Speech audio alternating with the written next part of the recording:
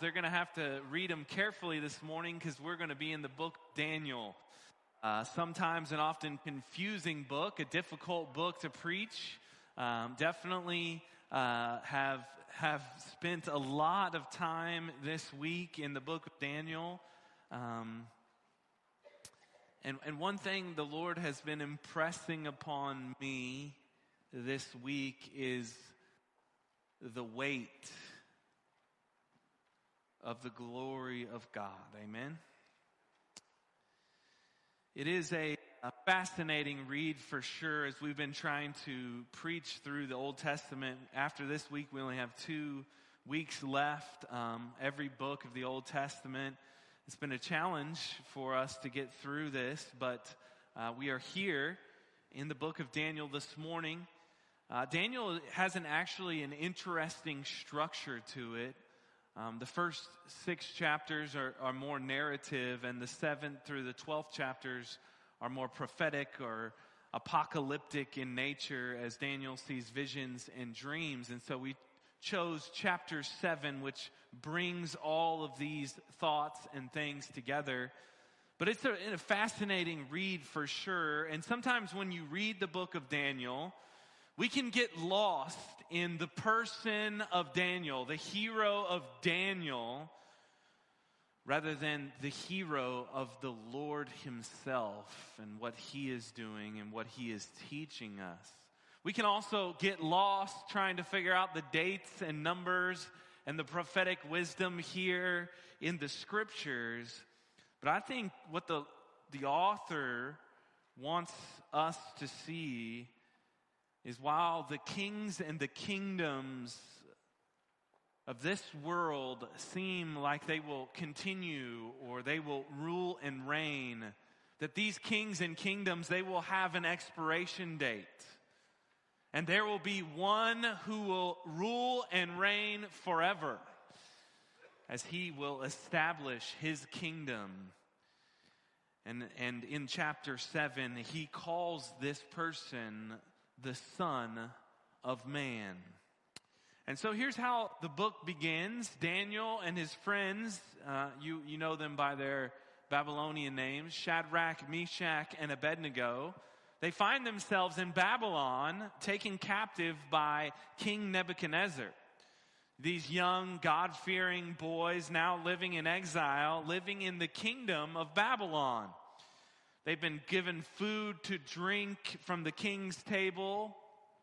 Food to drink, that doesn't make sense. Food and drink from the king's table, how's that? Living in exile, and the king actually wants to make them Babylonian at heart. That's why they're there. That's why they're eating from the king's table.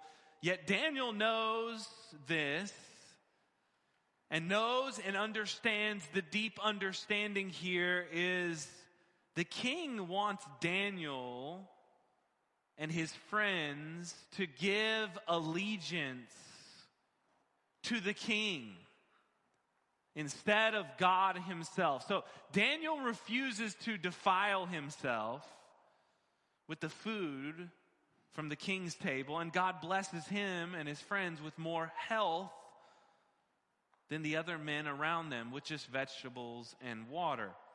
And so just like Esther, God is orchestrating the events in the kings and the kingdoms of the earth. Now Daniel and his friends now work for the king. And in chapter 2, Nebuchadnezzar has a dream that troubles him. And he calls all the enchanters, the sorcerers, the astrologers, the magicians. I love how Daniel and his friends are grouped in. These people of God, they're grouped in with all these sorcerers, astrologers, magicians. And he tells these people to interpret the dream. But the king says, I'm not going to tell you the dream, so you have to tell me what it is and then interpret it. But no one could interpret the dream. No one could tell the king what the dream was. So the king says, all these religious guys, all these weird guys, they got to die. And Daniel says, oh, whoa, wait a minute. Let me ask the God of dreams and visions. So he goes to God to help him interpret the dreams, and the Lord provides him Not only the vision that the king had, but the interpretation. And I want you to look carefully at what he says when Daniel gives thanks to God for giving him this vision, because we're going to see another vision in a minute. In Daniel chapter 2, verse 20, Daniel answered and said, "Blessed be the name of God forever and ever, to whom belong wisdom and might. He changes times and seasons. He removes kings and sets up kings. He gives wisdom to the wise and knowledge to those who have understanding. He reveals deep and hidden things. He knows what is in the darkness, and the light dwells with him. To you, O God of my fathers, I give thanks and praise, for you have given me wisdom and might, and have now made known to me what we ask of you, for you have made known to us the king's matter." Now, Daniel understands something here that we are to understand in this book. He understands that God is the one who removes kings, that he sets up kings, and he is the one that reveals to Daniel deep and hidden things. And Daniel is revealing to us God is in control of this chaotic world. So Daniel declares to the king this dream of a large statue, its head of gold, its arms of chest of silver, its belly and thighs of bronze, and its legs of iron, with its feet partly of iron clay. And then he says this about this golden statue, which represent the next 4 kingdoms of the earth. Daniel 2:34, "As I looked, a stone was cut by no human hand, and it struck the image on its feet of iron and clay, and broke them into pieces. Then the iron, the clay, the bronze, the silver, and the gold altogether were broken in pieces and became like the chaff of the summer threshing floors, and the wind carried them away, so that not a trace of them could be found. But the stone that struck the image became a great mountain and filled the earth." Now, I could preach over this text for a long time, but we've been preaching through the Old Testament. We see these images. Remember, the mountain of God in Eden, filling the whole earth with the glory of God, right? The wind, the threshing floor, and the wind taking away the chaff as the judgment of God. We've seen these pictures all throughout the Old Testament. And the Old Testament prophet Daniel is bringing these about to tell us the one is coming through the judgment of God, and he will set up his kingdom forever. So what does the king do? King Nebuchadnezzar, obviously, Daniel tells him, "Hey, you are the golden head. King, you're ruling, but there will be another kingdom after you." So what does King Nebuchadnezzar do? He builds a statue, probably a lot like the vision, and he makes everyone bow down to this statue. I mean, let's be real, right? Who's behind these kings and kingdoms of the world? Satan himself. Satan's ploy remains the same from the beginning in the garden to these kings and the kingdoms. Act like the rest of the world. Everyone else is doing it. And then he hits you up with worship. It's worship this. It's not that bad, right? And that's what the king not only wants his Daniel and his friends to act like Babylon, he wants them to worship Babylon. Bow down to the king of Babylon, his statue. So the king is furious when Shadrach, Meshach, and Abednego do not bow down to the statue. And he throws them in the fire, and we know what happens. They are not burned. Again, God is saying the kings and the kingdoms of this world, they will set up these ways of worshiping these kings and kingdoms, but God's people will not. Their allegiance is to a higher king than the kings and kingdoms of this world. And Shadrach, Meshach, and Abednego obviously are saved by the higher king. So Nebuchadnezzar has another dream. Daniel interprets this dream and tells the king, "You will become like a wild beast and eat grass in the field and be drenched with dew." So Daniel implores him to humble himself and repent. But King Nebuchadnezzar does not. Why? Because God has given him a great and large kingdom. So a year goes by, and then it happens. 7 years, the king acts insane, like a wild beast. It says his hair grew like feathers, his nails are like claws of a bird, and he ate grass like an ox, until he acknowledged that the Most High is sovereign over all the kingdoms of the earth and gives them to anyone he wishes. Look at what King Nebuchadnezzar says in Daniel chapter 4:34.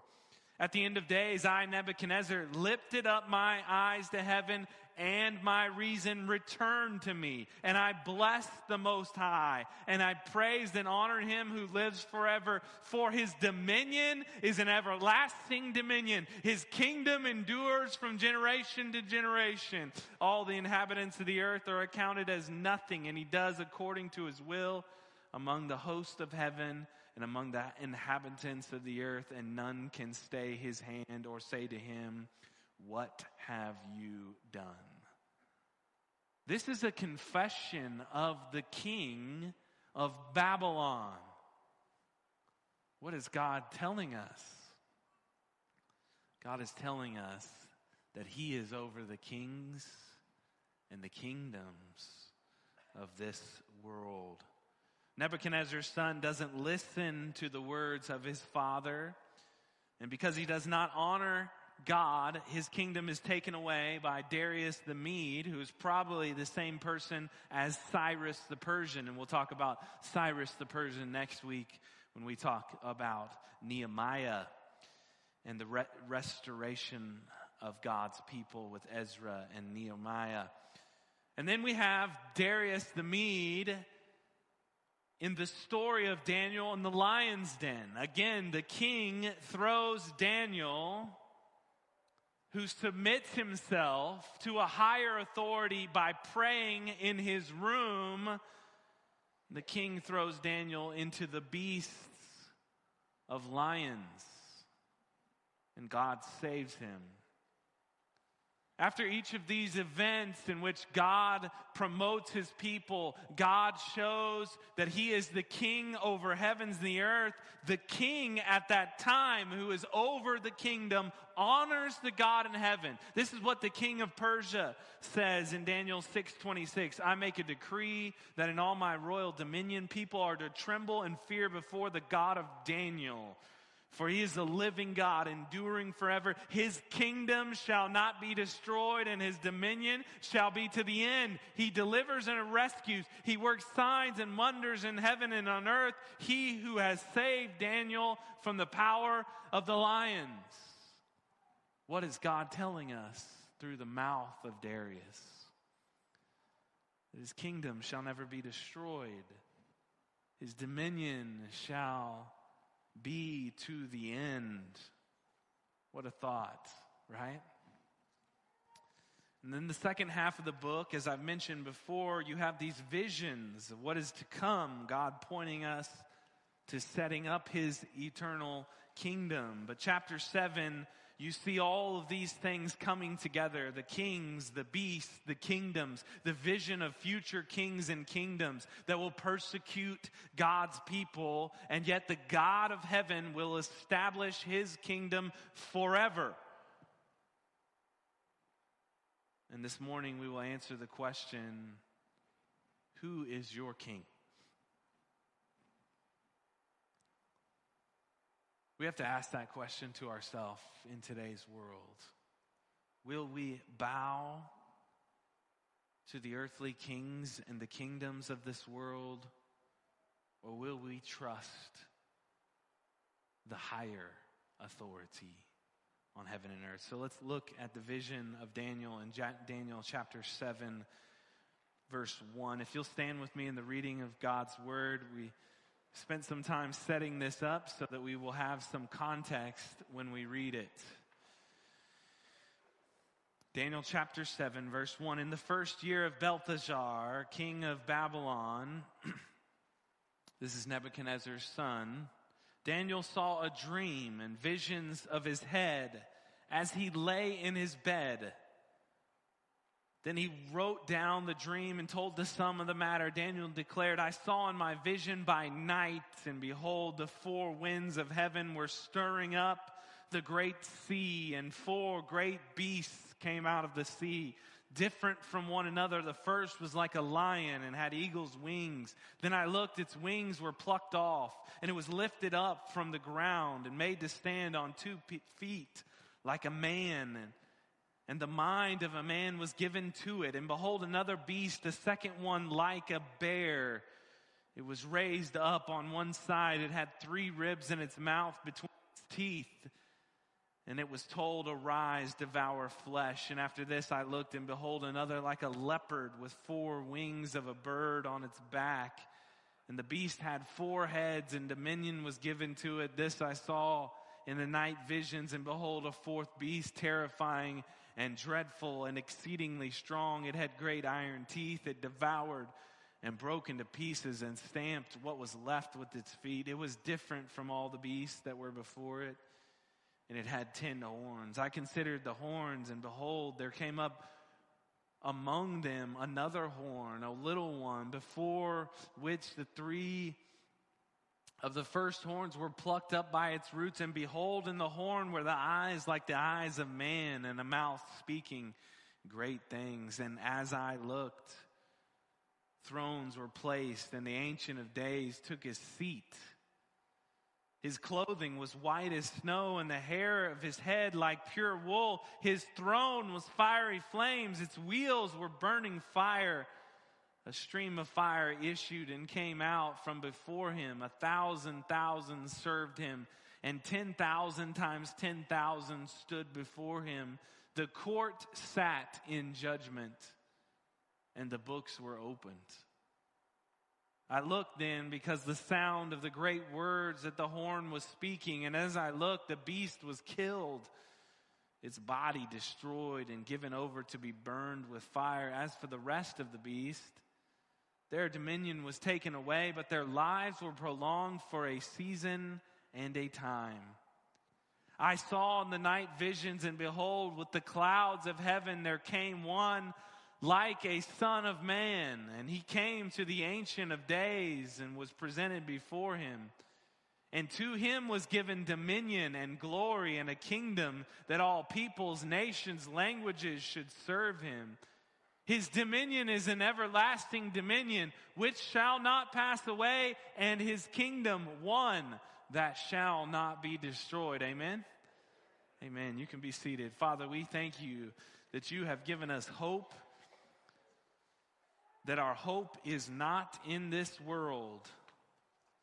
As Jesus said, my kingdom is not of this world. We thank you, Father, that you have set up your kingdom for a better and a future kingdom that will be perfect, that there will be no more tears, there will be no more pain, there will be no more chaos, and that we will be your servants in this kingdom. Lord, help us to submit to the true and right King. Help us to submit our lives to the right and proper authority, that we may be called the people of God, servants of the Most High.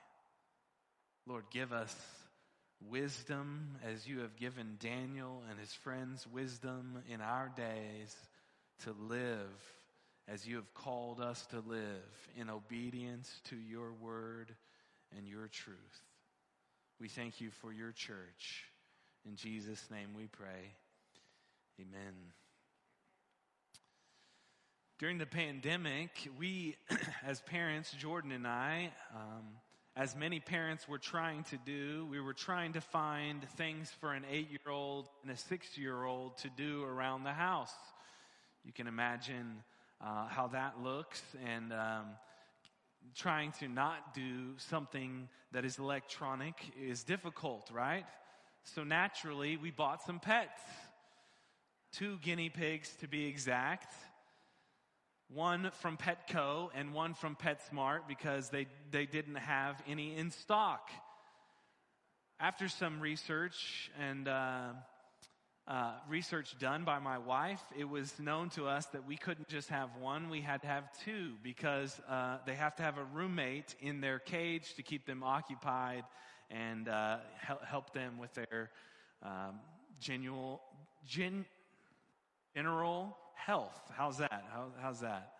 So after racing around the city, we find all these guinea pigs sold out. We find 2 guinea pigs, Benny the guinea and Snowball, as they came into our home. We also acquired a turtle and 9 fish during this said pandemic. But we went into the pandemic with one pet. His name was Bear. We named him after the second beast, right? Just kidding. That was a joke. You can laugh. It's okay. It's okay to laugh in church. The second beast, Bear, all right? And the first time we were cleaning the guinea pig cage, we put the guinea pigs in their little playpen. As we're cleaning the guinea pig cage, Bear, the dog, gets through the door. And to our horror, he grabs Snowball in his mouth, to which there was a big scream from a little girl. As Bear locked onto Snowball, there was Mama Bear right there to put Bear in his place, spitting out the little pig, for the little pig to be fine and perfectly normal, only for Bear to never go near the cage ever again. You see, out of the chaos created in this broken world, as Daniel describes it as this sea, the world beasts arise, going after God's people. Yet as we saw last week in Esther and this week in Daniel, the beasts will not stop God's plan for the kingdom of God. They will not stop God's plan that will come through the line of Abraham, the promise of Abraham, through the line of the King David, the promise that one is coming through David. No matter how bad it gets, God will have a remnant of his people to proclaim the gospel to the ends of the earth. And one day, this world will be judged, and the risen King will come forth, and we will be with that King in the new kingdom that shall never end. The story of Daniel and these visions are to remind us that God is in control no matter how bad it gets. This is the ultimate king. Now, if we read in chapter 7, we see these beasts. And Daniel describes these beasts of coming up out of the great sea. And the sea in the scriptures is depicted of this chaos. God puts that which is chaos into order. And he's bringing back that order through this kingdom that has been put in chaos by the fall of mankind. And 4 beasts come up out of the sea. The first like a lion that had eagle's wings. The kingdoms are representative here as beasts. Just as the king of Babylon, as we read earlier in the book of Daniel, was humbled when he exalted himself, he turns into a beast. Now let me read for you what the king of Babylon actually said and what God says to him, in which he turns into this animal-like creature for 7 years, which he eats grass outside, and his nails grow long, and his hair grows long. Daniel chapter 4, verse 29. At the end of 12 months, he was walking on the roof. This is King Nebuchadnezzar of the royal palace of Babylon. And the king answered and said, "Is not this great Babylon, which I have built by my mighty power as a royal residence and for the glory of my majesty?" While the words were still in the king's mouth, there fell a voice from heaven, "O King Nebuchadnezzar, to you it is spoken, the kingdom has departed from you, and you shall be driven from among men, and your dwelling shall be with the beasts of the field, and you shall be made to eat grass like an ox, and 7 periods of time shall pass over you until you know that the Most High rules the kingdoms of men, and gives it to whom he will." It's so interesting. These kingdoms in Daniel's vision are described as beasts. You see, Babylon is typified in the first kingdom as one with lion, with wings of an eagle. Babylon is actually described as a lion in the prophet Jeremiah and an eagle in Ezekiel. It also becomes like a man as Nebuchadnezzar humbles himself and stands on his 2 feet like a man. But as we see here, there will come another beast. Verse 5, "And behold, another beast, the second one like a bear. It was raised up on one side. It had 3 ribs in its mouth between its teeth. And it was told, 'Arise, devour much flesh.'" So you have this second beast, and you have this example of the second beast of Media and Persia. As the bear, as on one side, Persia is larger than the other. And it's ruthless in its conquering, symbolized by the ribs in its mouth. So not only Babylon falls, Media Persia becomes the ruling empire of the day, but then you have Media and Persia, the bear, with the ribs in its mouth, falling. The third beast, the leopard with wings. Verse 6. "After this I looked, and behold, another like a leopard with 4 wings of a bird on its back, and the beast had 4 heads, and dominion was given to it." The third beast, the leopard with wings, would turn heads.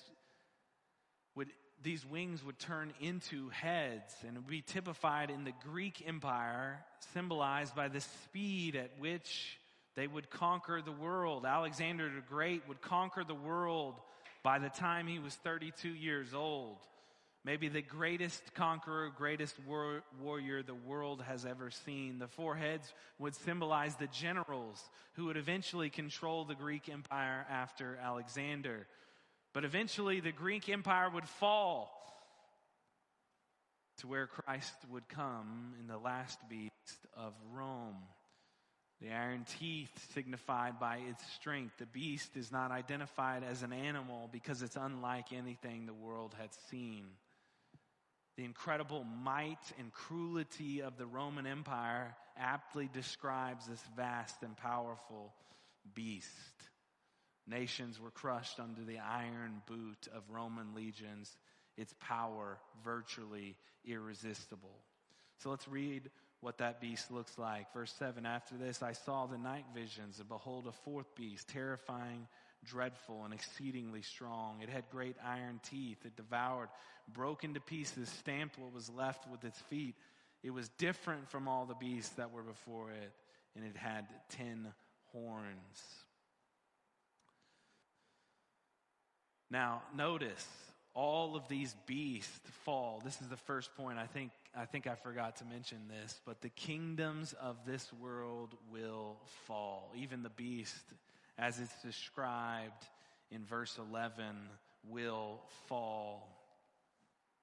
These kingdoms that are so mighty and powerful and vast, they will fall. This last beast is different than the other beast. It has 10 horns, and one of the small horns comes up and uproots the 3 original horns, and his horns were eyes, like the eyes of men, and a mouth speaking great things.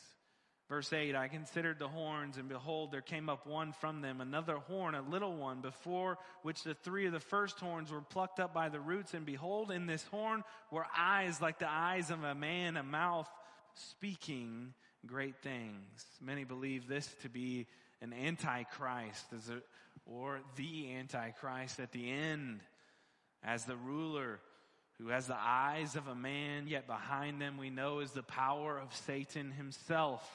And later it describes this horn as speaking words against the Most High and wearing out the saints. Now, often prophecies of the Old Testament have a near fulfillment, but they also have a future fulfillment. And Revelation talks about this Antichrist who is coming. But often these near fulfillments would give us a glimpse of what will happen in the future. But the prophets present them as one. And John tells us there have been many who have been like Antichrist. 1 John 2:18 says this, children, it is the last hour, and as you have heard, the Antichrist is coming. So now many Antichrists have come. Therefore we know that it is the last hour. One of those Antichrists is described in Daniel chapter 8. There's a vision in Daniel chapter 8. I'm not going to go into it, but I'll describe it briefly. About a little horn, another little horn, coming out of 4 generals from Greece. Most likely we know him as Antiochus Epiphanes in 170 BC. Some would call him the Hitler of the Old Testament. He gives us a picture of an Antichrist, or a little horn. He murders 80,000 Jews upon entering Jerusalem. Old women, pregnant women, children. He issued coins in Israel with his image that read King Antiochus, God in the flesh. And to top it all off, he set a statue up in the Holy of Holies and made Jews worship it. Sacrificed swine flesh right in the middle of the temple. It's almost impossible to describe the offensiveness of what Antiochus Epiphanes did in Jerusalem at the time. It meant complete and utter blasphemy against God. And Scripture describes this as something like an abomination of desolations.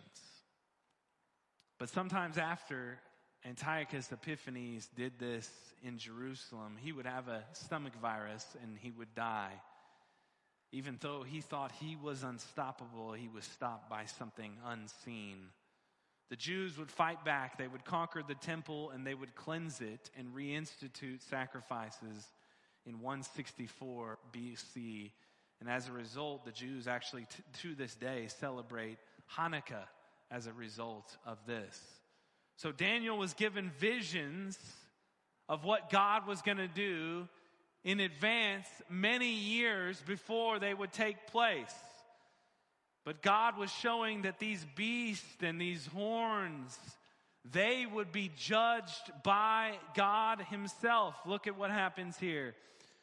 And as I looked, the thrones were placed. The Ancient of Days took his seat. His clothing was white as snow. His hair of his head like pure wool. His throne was fiery flames. Its wheels were burning fire. A stream of fire issued and came out from before him. 1,000,000 served him. 10,000 times 10,000 stood before him. The court sat in judgment, and the books were opened. And I looked then, because of the sound of the great words of the horn was speaking. And as I looked, the beast was killed, and its body destroyed and given over to be burned with fire. As for the rest of the beasts, their dominion was taken away, but their lives were prolonged for a season and a time. This is our second point that God is telling us, according to scriptures, not only that these kingdoms will not last, but also God will judge the kings and the kingdoms of this earth. You see, we enter into the throne of God here. As he sees in this nightmare, Daniel sees these beasts, he also sees the throne of God. And the Ancient of Days takes his seat. And he attempts here in words to describe God Almighty himself in his throne room. It's most difficult to do. It's most difficult as we see other writers try to do this. Isaiah, John the prophet in Revelation, and Daniel trying to describe what he calls the Ancient of Days. I love that word description of God, Ancient of Days. We might even try to tell our kids when they're trying to hide something from us, hey, I wasn't born yesterday, right? I know what's going on here. I've been around the block a while and I know what's happening here. God doesn't say I wasn't born yesterday. He says, I am the Ancient of Days. I was not ever born. I know all that has happened and will judge you as I open the books of what you have done in your life. And we see here the imagery of the purity of God. Look at that with me. His clothing was white as snow, the hair of his head like pure wool. God is perfectly holy, perfectly pure. There is no stain, there is no darkness in him. And because of his holiness, because of his purity, he judges unrighteousness. And we see that represented with the fire. The judgment of God in the fire as the fire is coming off his throne. The stream of fire coming from him. His throne was fiery flames. Its wheels were burning fire. A stream of fire issued and came out from before him. He is the Ancient of Days. He knows all. But because of his purity and holiness, he must judge wickedness and evil. We are meant here, when we read this text, to feel the weight. The thousand upon thousands serving him, tens of thousands times 10,000 standing before him. We are meant to feel the weight of his glory. I just want to pause here for a minute and talk about this.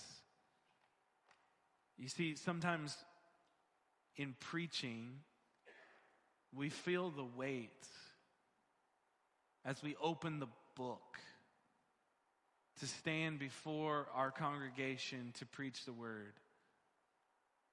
Sometimes as church members, as we proclaim the gospel, we feel the weight of the glory of God. When we worship the King of Kings and Lord of Lords and we gather together, we ought to feel the weight that we are standing in the presence of God, worshiping him. We ought to feel the weight of the glory of God.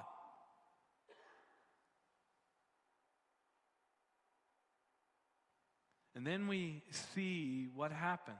The court sat in judgment. The books were opened. No matter how great someone is, no matter how much power they obtain on this earth, no matter how many followers they have following them, no matter how much they have obtained in wealth upon the earth, they will face the Ancient of Days, just as the beast faced the Ancient of Days. And the beast who had the horn uttering arrogant things was tossed into the fire. Much like Revelation here, judgment comes upon those who set themselves against God and King. In Revelation, it talks about the mark of the beast. But the opposite of the mark of the beast is those who have the name of the Lord upon their foreheads. Whose king? Who is your king? There will be judgment at the end of the days. And that king who is given the eternal kingdom will be the judge. We read this last week. I'm going to read it for you again. Matthew 25:31 says this: when the Son of Man, there's that wording, we're going to talk about that in a minute, comes in his glory and all the angels with him, then he will sit on his glorious throne. Before him will be gathered all the nations, and he will separate people one from another. Shepherd separates from goats. And he will place the sheep on his right, but the goats on his left. Then the king will say to those on his right, "Come, you who are blessed by my Father, inherit the kingdom prepared for you from the foundation of the world." Then in verse 41, then he will say to those on the left, "Depart from me, you cursed, into the eternal fire prepared for the devil and his angels."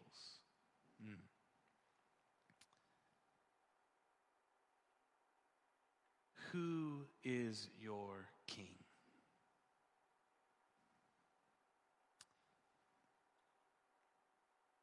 They will be judged, and those who set their king to be the kingdoms of this world, the mark of the beast. But those who will be in heaven with the King of glory will be those who submit their life to the King of kings and Lord of lords. They call them the children of God. Verse 13 says this: "Then I saw in the night visions, and behold, with the cloud of heaven there came one like a son of man.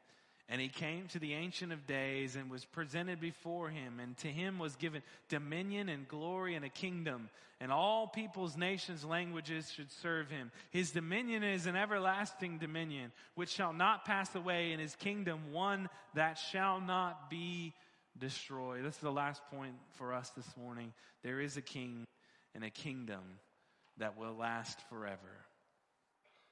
You know, Jesus uses the title Son of Man 69 times in the New Testament.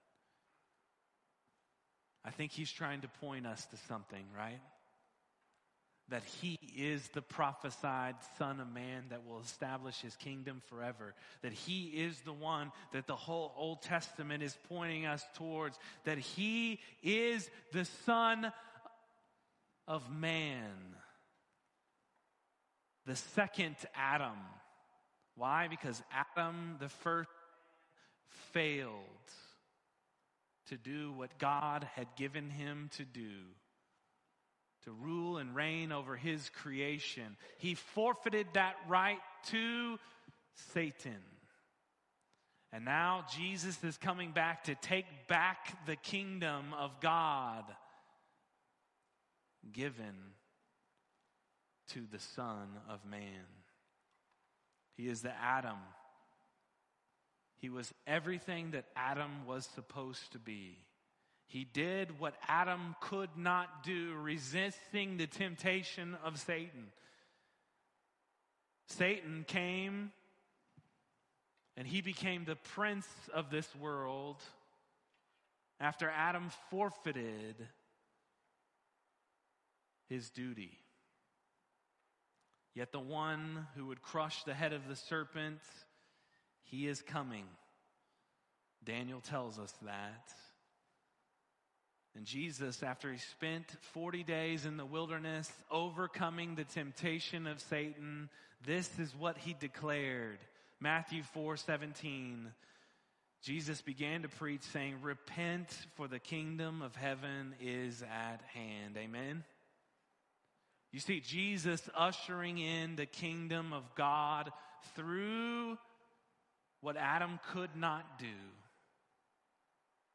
But he has to buy it back.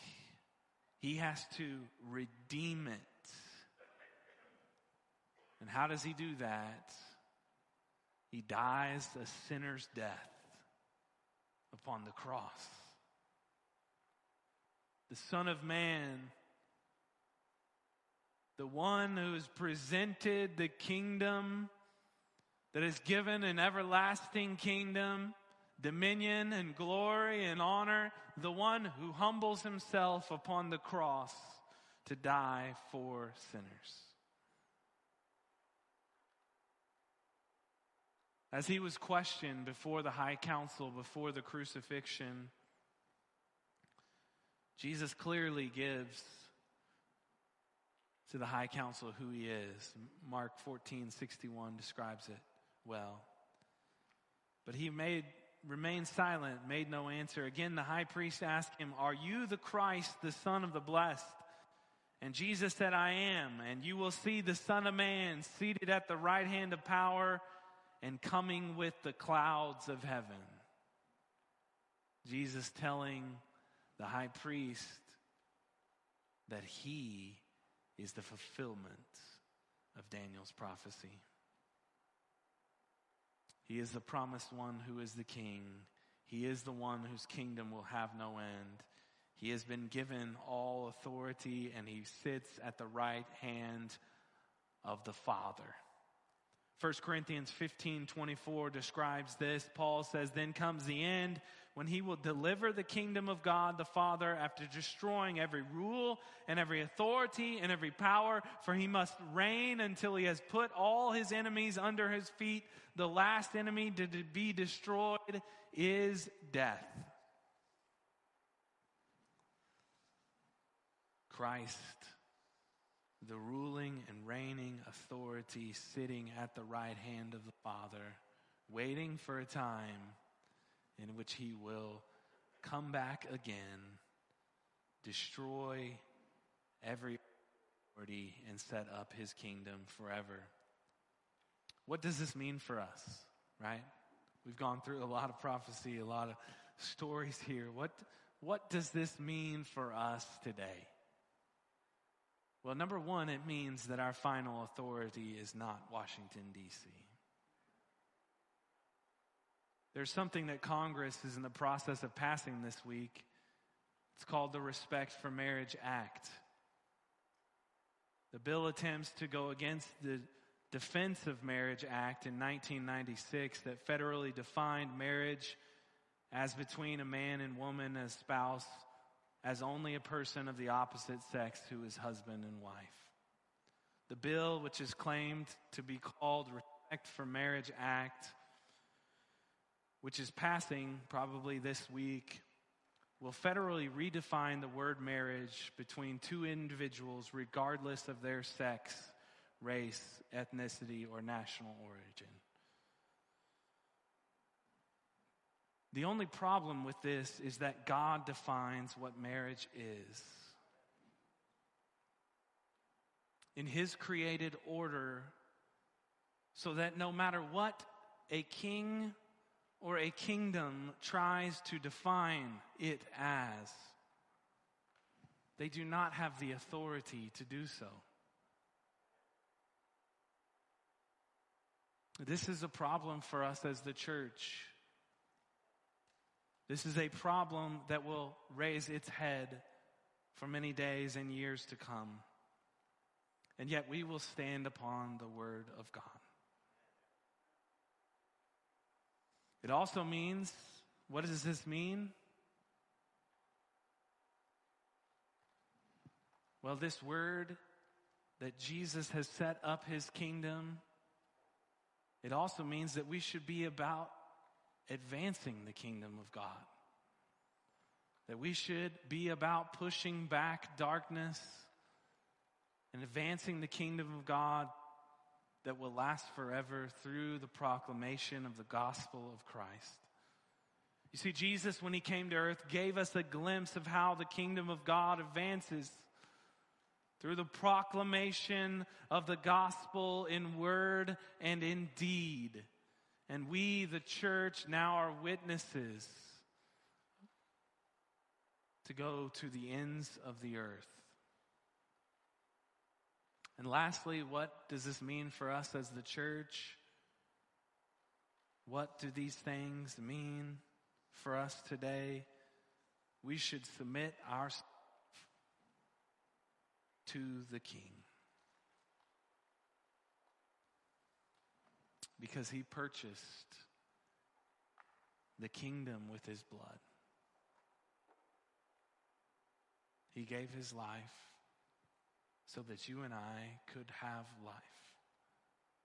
And now he calls us to submit to his authority. Matthew chapter 28, verse 19. All authority in heaven and on earth has been given to me. Therefore, go make disciples of all nations, baptizing them in the name of the Father, the Son, and the Holy Spirit, and teaching them to obey everything that I have commanded you. And lo, I will be with you until the end. He has been given all authority in heaven and on earth. Therefore, the church advances the kingdom of God. We are his servants, submitted to do his will of advancement. Let us pray.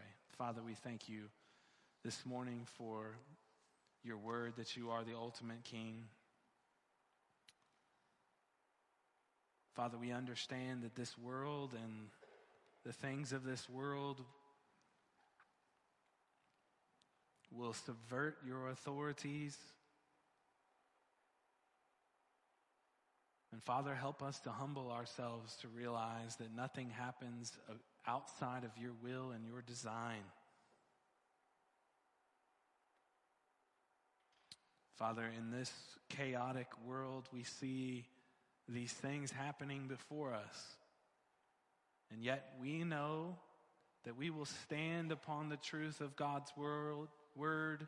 We will be people who look to a higher authority. Father, we ask, Lord, for our people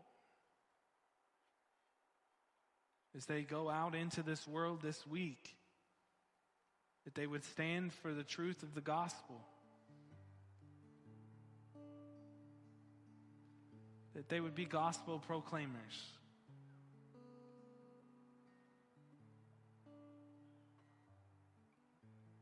And they would worship the King with their life. Lord, we thank you for Daniel giving us an example of a faithful man who lived in exile, but always had his face towards you.